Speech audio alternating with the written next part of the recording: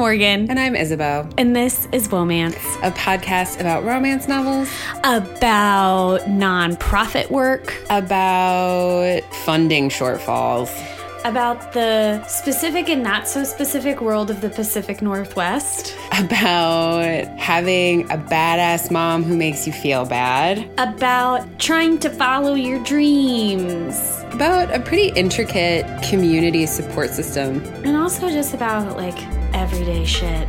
About a big box of condoms. But most of all, it's about that first thing. Romance novels. And ourselves.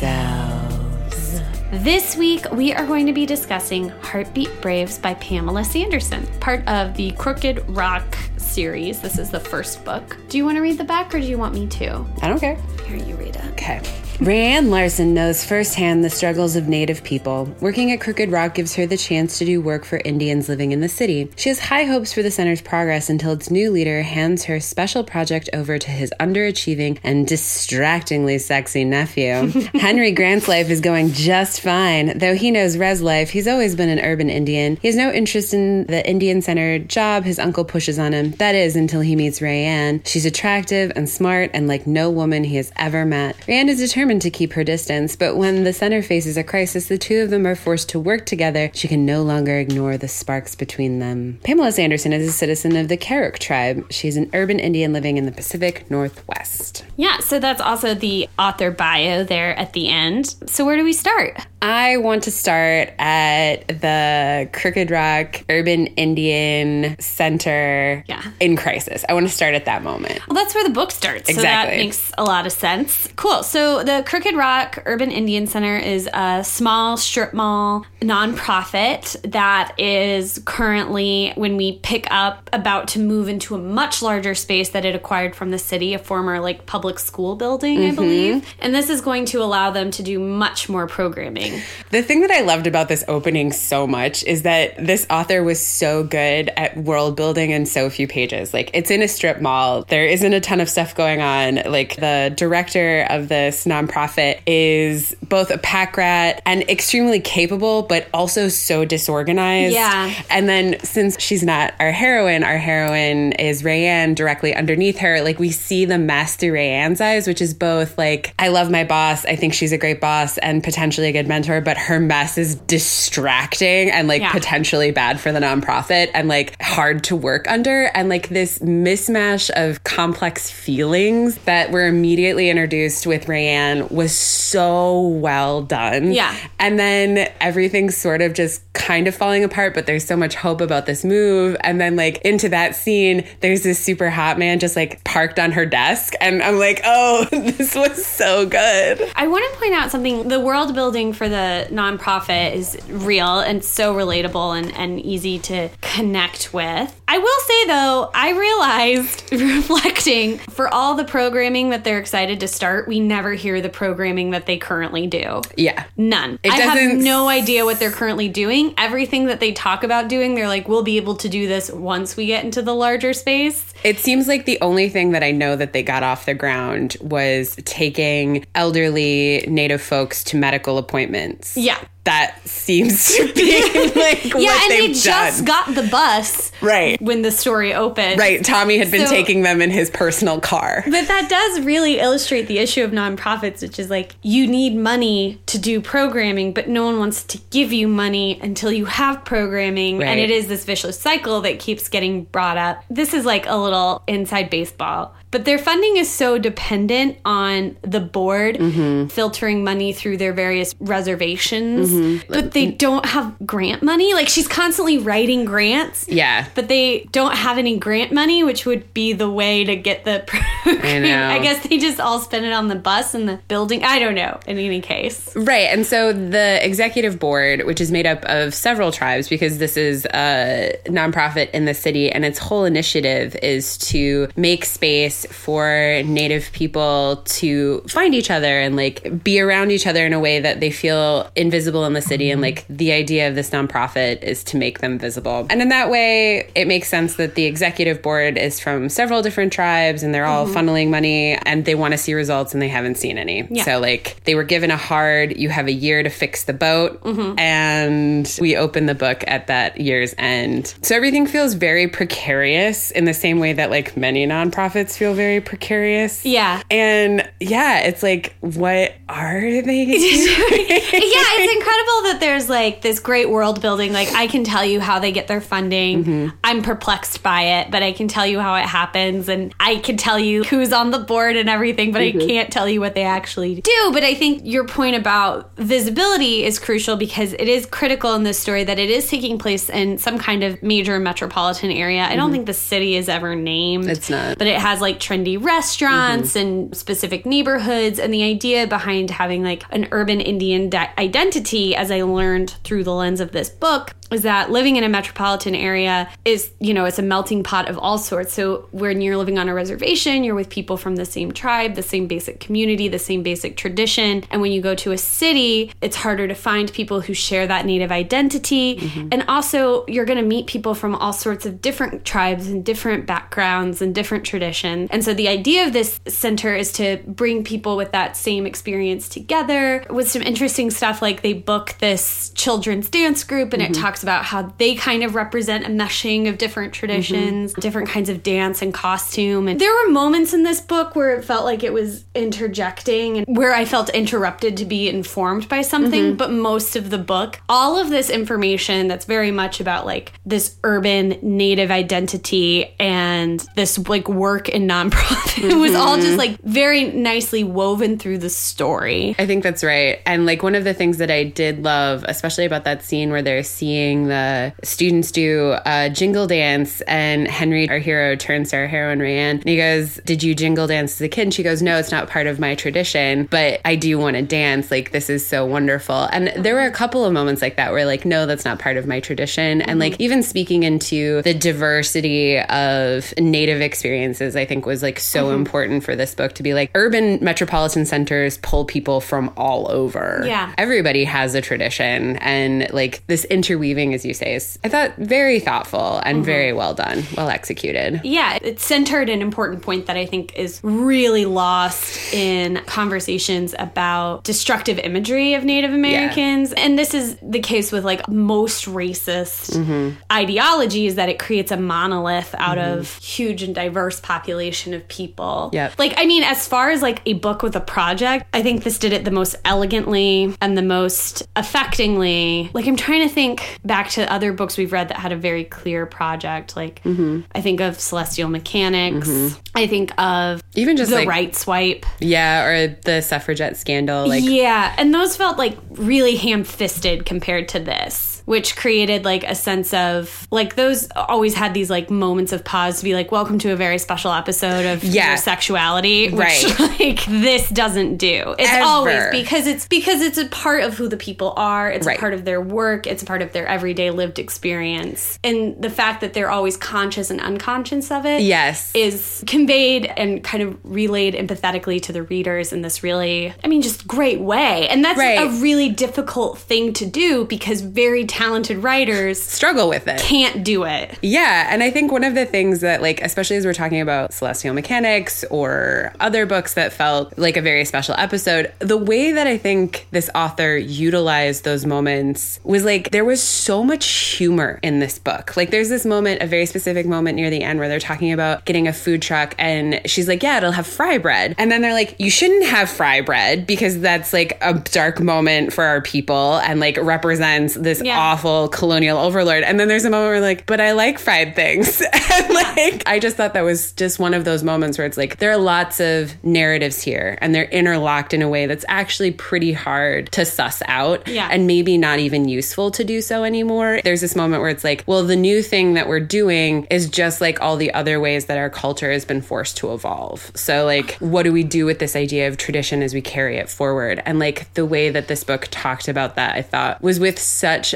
conscious, unconscious thread, but also like this underlying affection and joy. Yeah, I think this is a slice of life. Yeah. This is a real slice of life novel, and that applies even to the hot button TM issues like race and sex. This book thinks about those things and presents those things and discusses those things as a slice of life. And I think it's definitely part of it is the fact that Pamela Sanderson is a Native woman. I think it's clear that she's telling a story for herself and for people like her. So all of the stuff that stands out to me is something like beyond slice of life. That's because I'm a white lady and I haven't had these experiences. Whereas I feel like when I read The Right Swipe, I feel like that book was written to tell me, a white lady, something. And Celestial Mechanics was written to tell me, a straight lady, something. Or Suffragette Scandal was written to tell me post-feminism, you know, third wave or something. And I think this is one of the reasons Own Voices is so important because this actually does a project well without doing a project, because the simple fact of like not centering whiteness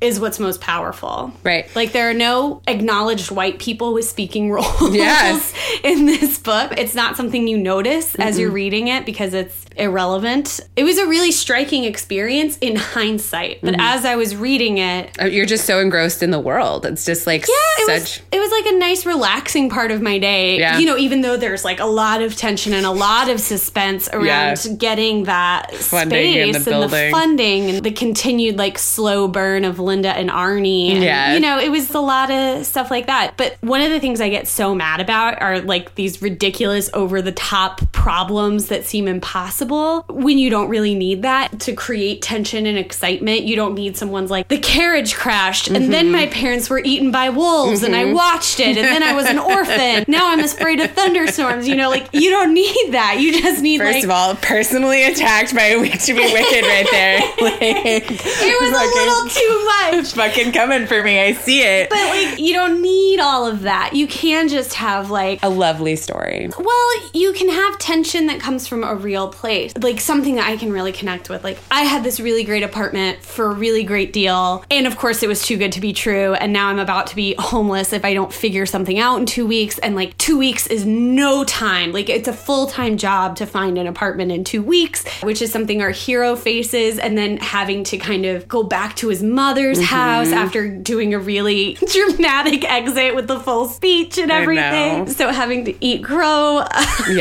to your mom, and your mom being like, you're an adult now, you have to do your own laundry in this house. I loved that. Or even like the moments where our heroine Rayanne is like dealing with her grandfather. Yeah, having to take a caregiver role in that kind of tension as an adult child. And there, some of my favorite parts in the book are our heroine Rayanne and her grandfather and our hero Henry and his mother trying to forge an adult relationship with their parents because they're both fresh out of college. I mean, that stuff just like was stuff I noted and stickered and wrote in my notebook about all the time because the book is so good at capturing something true and not going over the top. Yes, it was remarkably restrained. Yes, especially for this show and what we read. And I didn't realize how much I needed it. I did not realize how much I needed a book that had breath in it. Yeah, so should we talk about our heroine, our hero? They're meet cute. They're meet cute. We already, I mean, he arrives at the center and is sitting on her desk in all of his cocky, arrogant glory. Yeah, he's given a job that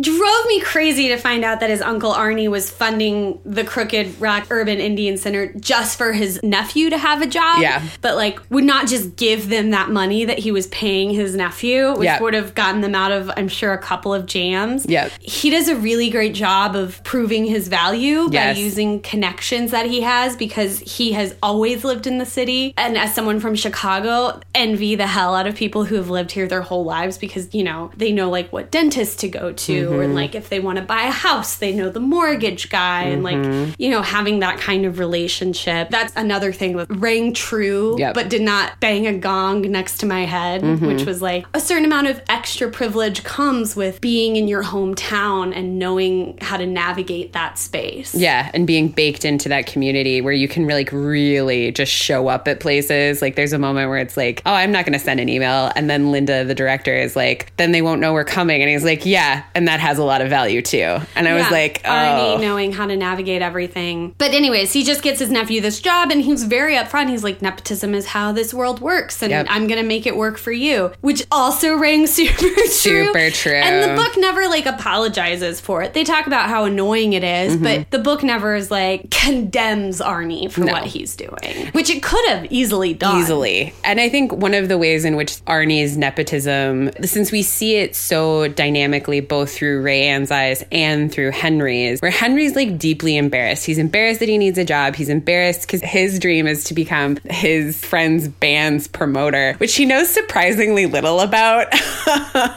Yeah, how to be a manager. Yeah, lots of dreams this guy, but like maybe not a lot of follow through. So he's so deeply embarrassed. And then when he's given like Ray Ann's project, he's like mortified. And there is a really good scene where she is like righteously and deeply upset. And like he basically makes a speech. He's been practicing this speech for like 2 whole days to be like, I'm so sorry. This isn't what I intended. I want you to still be the lead. And she just like gives him her whole binder. And she's like, well, if you're the project manager now, like here's everything. And I'm not going to help you. And he's like, I don't know how to read your notes. Like, I don't know what to do. How do I prioritize this? And she's like, I'm not going to help you. And then he's like, if I fail, we all fail. You care about this. So like, please help me. I'll give you all the credit. And through that, like his real earnestness where it's like, he's been given this thing, but he doesn't want to fuck it up. And he knows how much work she's put into it, really softens the blow of Arnie taking it out of Ray Ann's hands. Yeah, and he does a good job. And you can tell he's making choices for the right reasons. So they have that retreat, which is at a location that he was able to secure because of his connections. And he is doing all the cooking. And his uncle is like, you can't be cooking. You've got to be out there networking. You know, his motivation is, this is where I can be most helpful. This is what I'm best at. And his uncle is like, good job making muffins. Everyone will think you're nice now.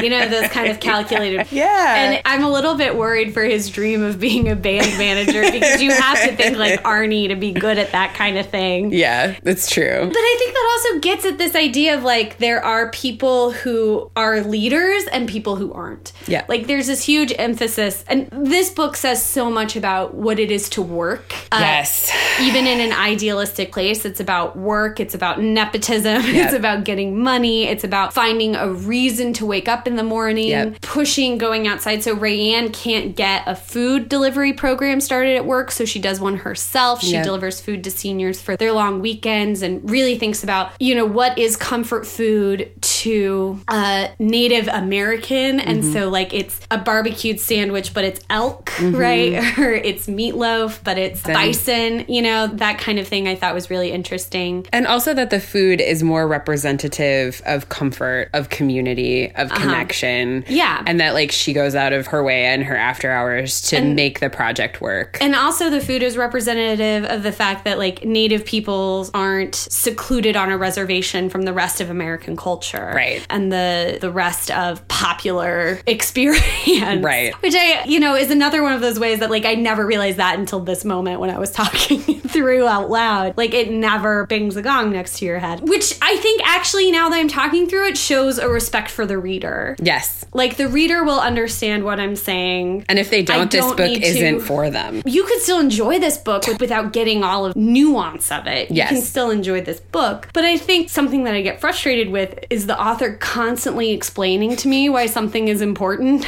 or what something means. Or like, here is my visual metaphor. Did you know it's a visual metaphor? Can I lay this out for you, this visual metaphor? Did you get it? Did you get it? Did you get it? And so I hate that. Fair. Super fair. I hate that. And I think, yeah, it comes from this book comes from a place of respecting the intelligence of the reader. Like I said, so much about work, which is something I don't even particularly like my job. And my life is so much about my work, you know? And contemporary romance, it's really hard to find one that feels like it has a full 40-hour work week embedded into it. And this one does. And says a lot about work. And I think when we talk about her manager, Linda, she's someone with a lot of energy and a lot of ideas and like no execution. Absolutely none. Which is what makes actually, I think, a good manager, because then you have people beneath you like Rayanne, who can do it, who can organize you and help achieve your vision. Right. And if they had like a little more funding and like one more staff person, they could have made that work. And that's the thing. There's this moment where Linda gets in front of the executive board and she's like laying out their plan and she's like talking about it. And she's so full of like vim and vinegar. And it's like so clear that she can articulate the project, the mission, and what they're doing. But her execution just isn't there. And then like later on in the retreat, Rayanne has an opportunity to pitch her project for like an elderly food program, but also like community center. And they're like, we don't have time for that. We don't have the money for that. We don't. And it's because she couldn't articulate her points and her vision in a way that communicated to the board like Linda could. Yeah, exactly. She doesn't have that ability. Right. It frustrated me so much that she just sat down and said, thank you. Yeah. And that she didn't like fight harder for it, or like, is there another way that I can explain this to you? She didn't even pose it as like, what questions do you have? Which is what you should do. Like, yeah, they'll give you statements and say, I have a question. Mm-hmm. Here's a statement. Right. But also just it gives you a reason to answer each point. Or like, let me allay some of your fears. Or like, I'm hearing you say. Like, she didn't do any of that. Like, her presentation ended. They threw 3 questions at her and she's like, I guess you're not going to fund it. And she sat down. Part of it is like, she did literally just graduate college. She's like 21. But I don't know. I think there are a lot of people who, when they're 21, are like, know how to present an idea and communicate an idea. But not everyone does. And like, some people never will. It's just not the way their brains work. Right. Because it is a very particular skill set to show people what they don't yet want so that they want it. Yeah. The book just does a great job of illustrating. It like never condemns Linda, really. Mm-hmm. I mean, sometimes it's like, she really dropped the ball. Yeah. It makes that sound at Linda all the time where it's like, but because we're in Rayanne's perspective about Linda, so there's so much admiration in it. But it also never condemns Rayanne, even though we hear Henry's thoughts of like, why did she just sit down? Like, she should have. It never condemns anyone for being different from their max capacity possibility. Right. And like the same thing with Henry, like if he could focus, he could find a place to live. If he could budget right, if he could be a bit more flexible, he could find a place to live. But he has a vision for his life and he wants to live within that vision. I think that's exactly right. Resiliency and flexibility are 2 themes that this book is working really hard on. Yeah. And it's like, there seems to be this like movement of like, okay, that didn't work. Scale back. Scale back. But it's not settle. It's scale back. Yeah. And I think like only in talking about this where it's like that really struck me where it's like, you're not down and out. Don't give up. But scale it back. Like make it tangible. Make it reasonable for now the new constraints. Yeah. And I think like there is a version of that story that does look like settling, but like wasn't in this book. And that's such a fantastic line to move through. His apartment hunt was crazy. And like, oh my God, it was just like, it was just a snarling mess. And like, then his friend drops out and then he's looking for an even smaller budget because he won't have a roommate. And then like, there's this weird tense moment because like he and Rayanne have begun their physical relationship and she's like, you can stay on my couch. And like both of them are like, it's way too soon for that. And like, thanks for the offer, but like, I don't want to do it that way. And like those kinds of like where the ground is always shifting. Yeah. And so you have to keep your feet. You've got to be flexible, right? Right. So he has to move in with his mom and then he has to, even though they're like, it's too soon, they still end up spending every night together, which lots of people do. Yeah. Sometimes even for years.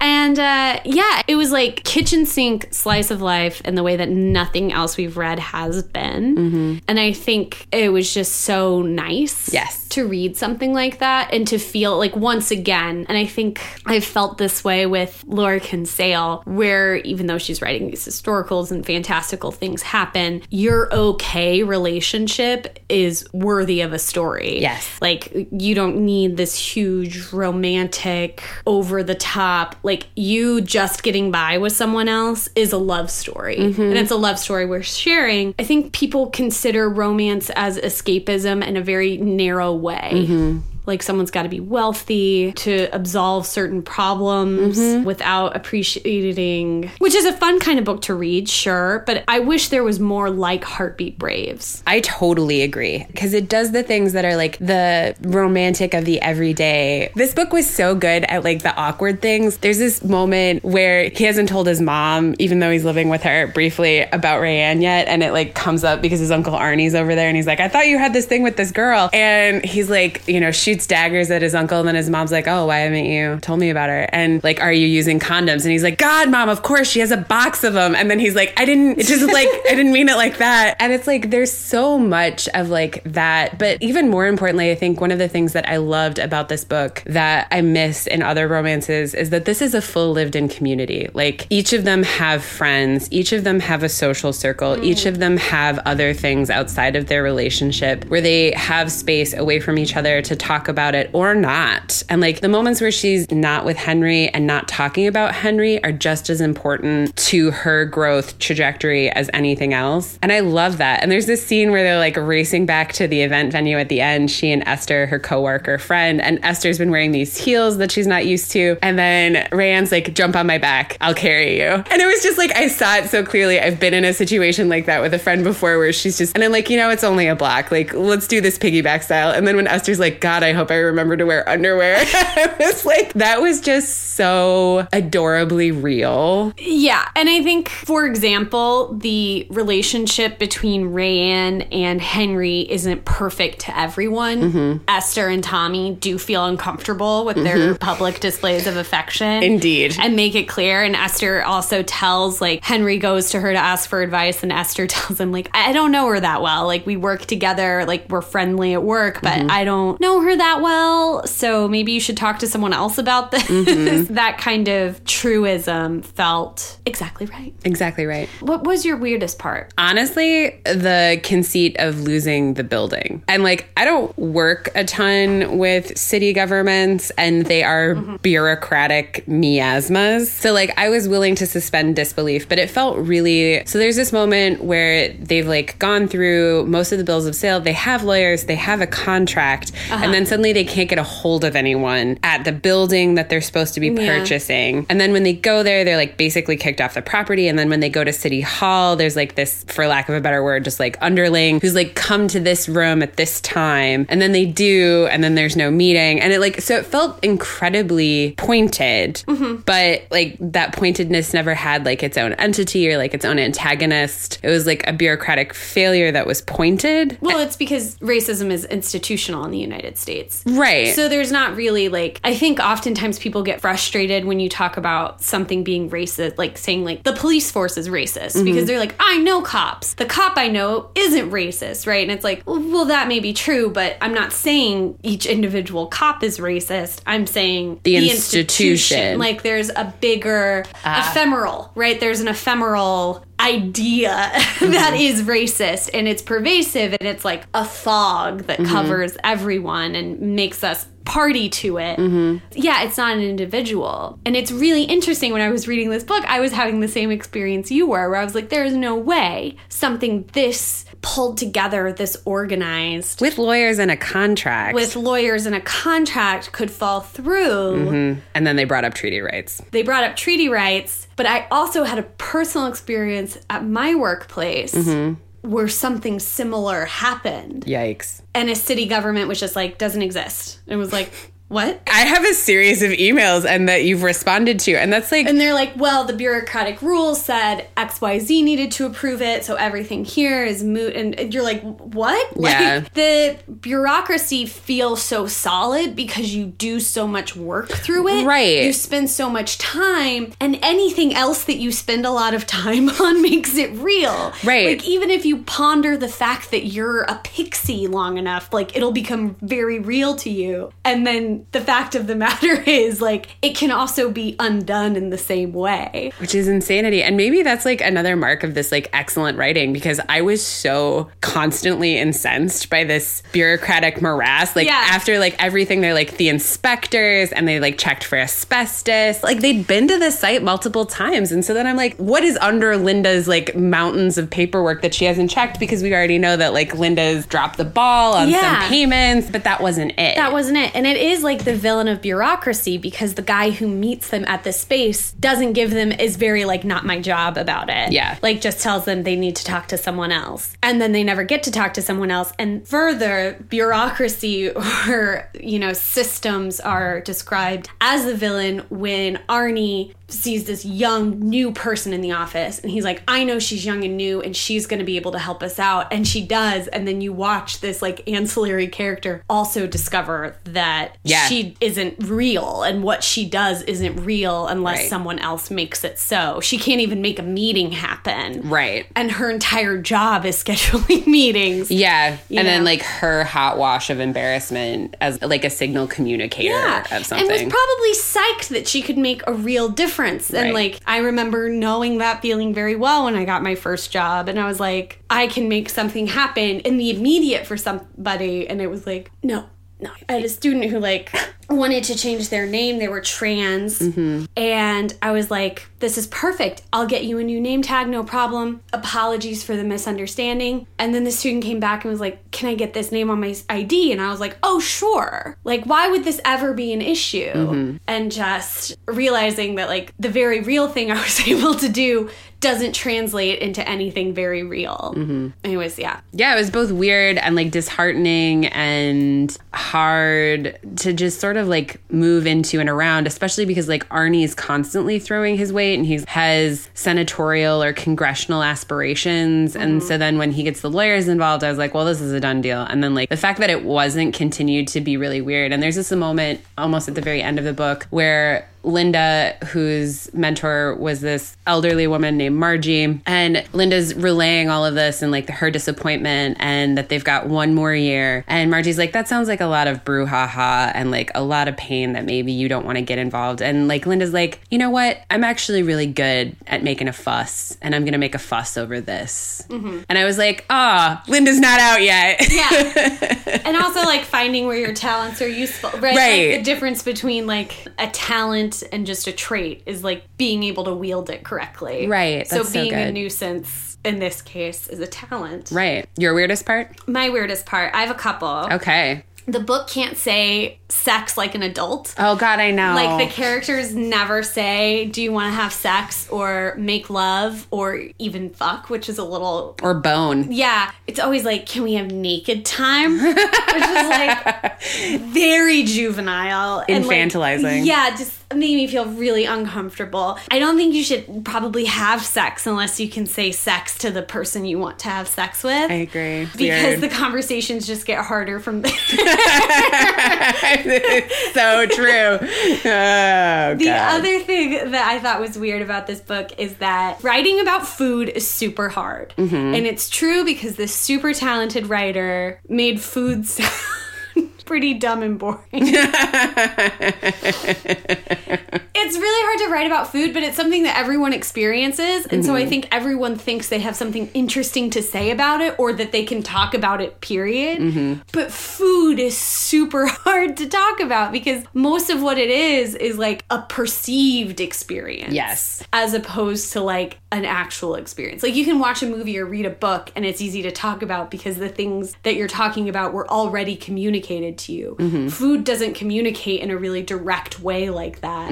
And so relaying the information that food gives you, it's super hard to do well. You can say whatever you want, right? You can say it was a cheesy, juicy burger. Like you can say that, but that tells me absolutely like no real information about the burger. You know, I learned more about the characters through the way in which they ate food. Like, I'm glad that you brought up the burger because, like, I agree, food was weird in this. Also, like, not fetishized, but like there's a lot of food in this book and none of it seems particularly appetizing. Yeah. But there's this scene. But there is still something like culturally communicated in the food. Right. Or like at least not only culturally, but also like personally, because like there's this moment where Henry takes his uncle to like a trendy burger place. Yeah. And like there's this scene of like watching Arnie try to get his like hands around the burger and he can't because it's like too full and like the bacon's like spilling out of it. And he's like, now I feel like I need a shower. And I'm like, what the fuck kind of burger did you eat that you feel like you have to shower? Trendy burger place will destroy a boomer faster than anything else. Because in their mind, they're like, I know a burger. Yeah, and then they meet it and they're like, this is not what I intended. The environment in which the burger is served. Right, and which was like, very hip. And they're like devastated, like torn asunder by it.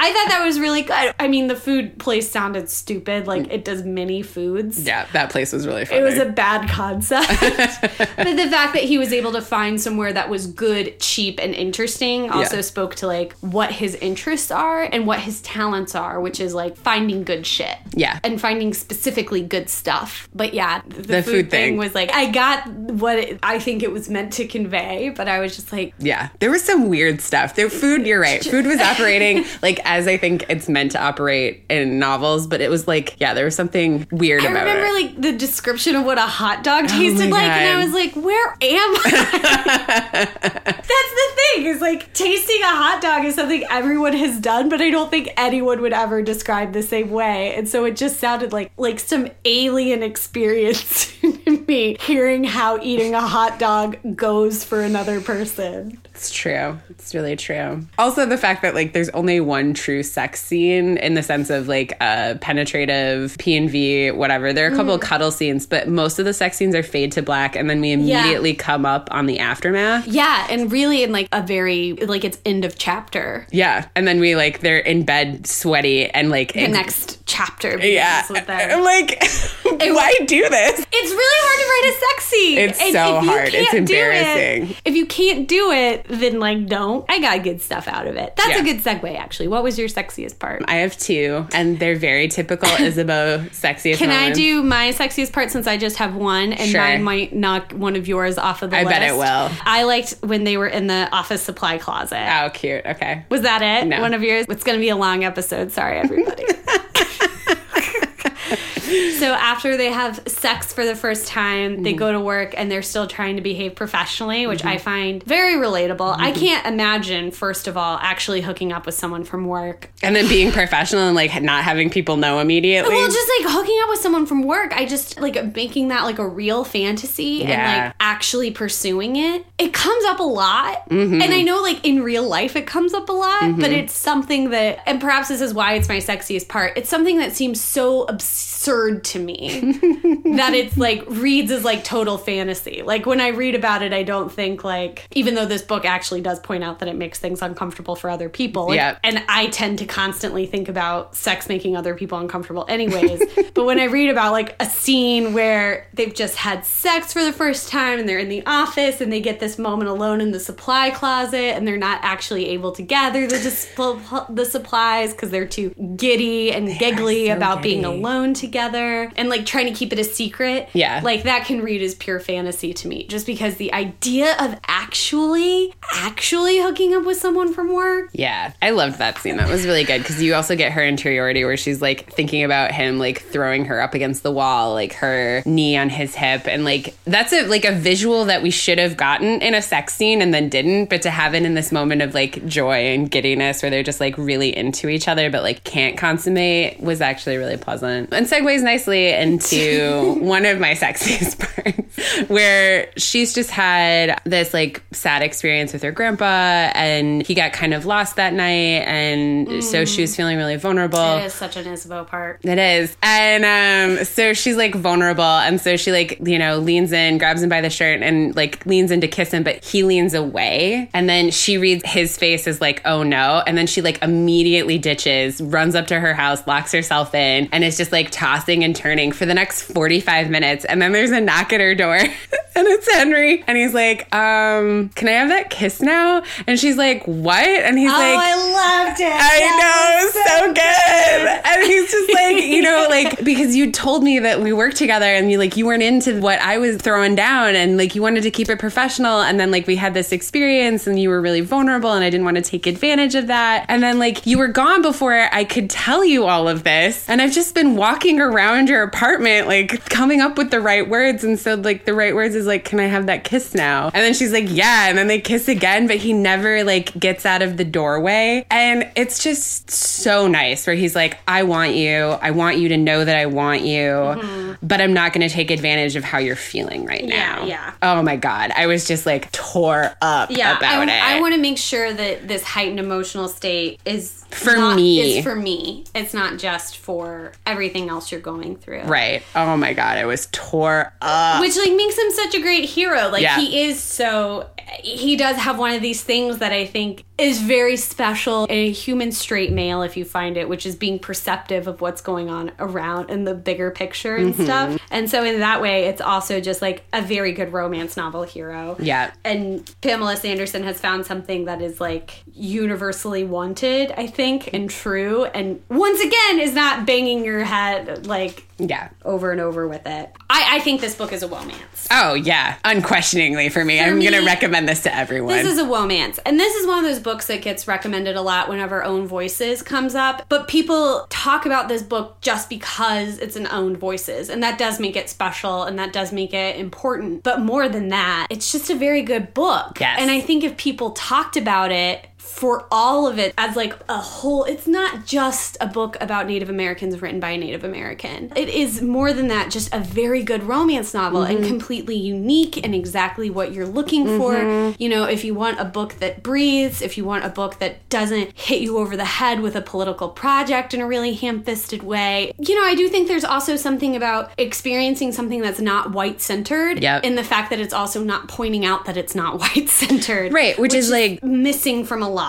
But like comes back to the why this book I think makes a lot of lists in Own Voices, where it's like representation is so important and so critical just to decenter whiteness. And like that's what's so great about this book in that way. But also only talking about it in the context of Own Voices bullshit is tokenization. Yeah. And so the book is super good. So good. Isabeau picked it up. I did. I got it from Love's Sweet Arrow in Tinley Park. Was really excited to get it. I will definitely get the second one. Yeah. I love this author. And like one of the other things that was great about this author is that in her acknowledgement, she goes out of her way to say that the cover, the two people on it are not Native. And she talks about a very specific problem in stock photos for romance, that there isn't enough color. Yeah. And that it's hard to get a representative cover because of it. And but also, here's another thing. Maybe romance publishers should just invest in these actually very good books and hire models and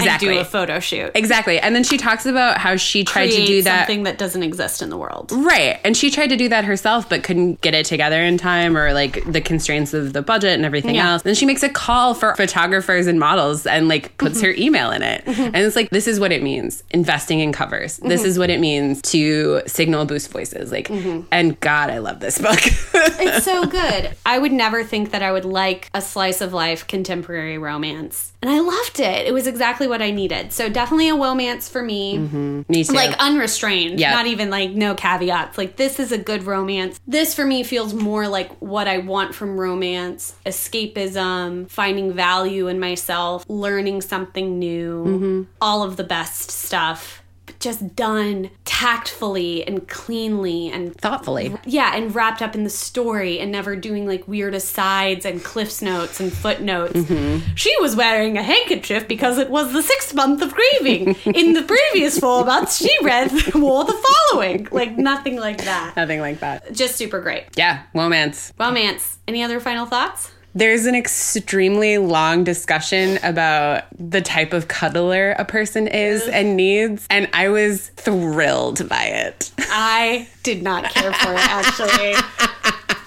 If you want a weird deep dive on the kinds of cuddling that there are, might I recommend? One person's perspective on the kinds of cuddling there are, and if it's important for you to typify and categorize people based on every single thing that they do in their cuddling. lives. Not everything, just the cuddling. I also love that both of their cars were different kinds of junkers. He drives a van that fits 12 people in it. Because he's going to be a band manager! No, I like, start with the van. Everything else will come from there. No, it's just like such a young move. Like, we'll get it as long as we got the van. Because you do have to drive all the gear to the shows. Yeah. All right. Womance. Womance. With that, loosen your stays. Never your principles. Mwah.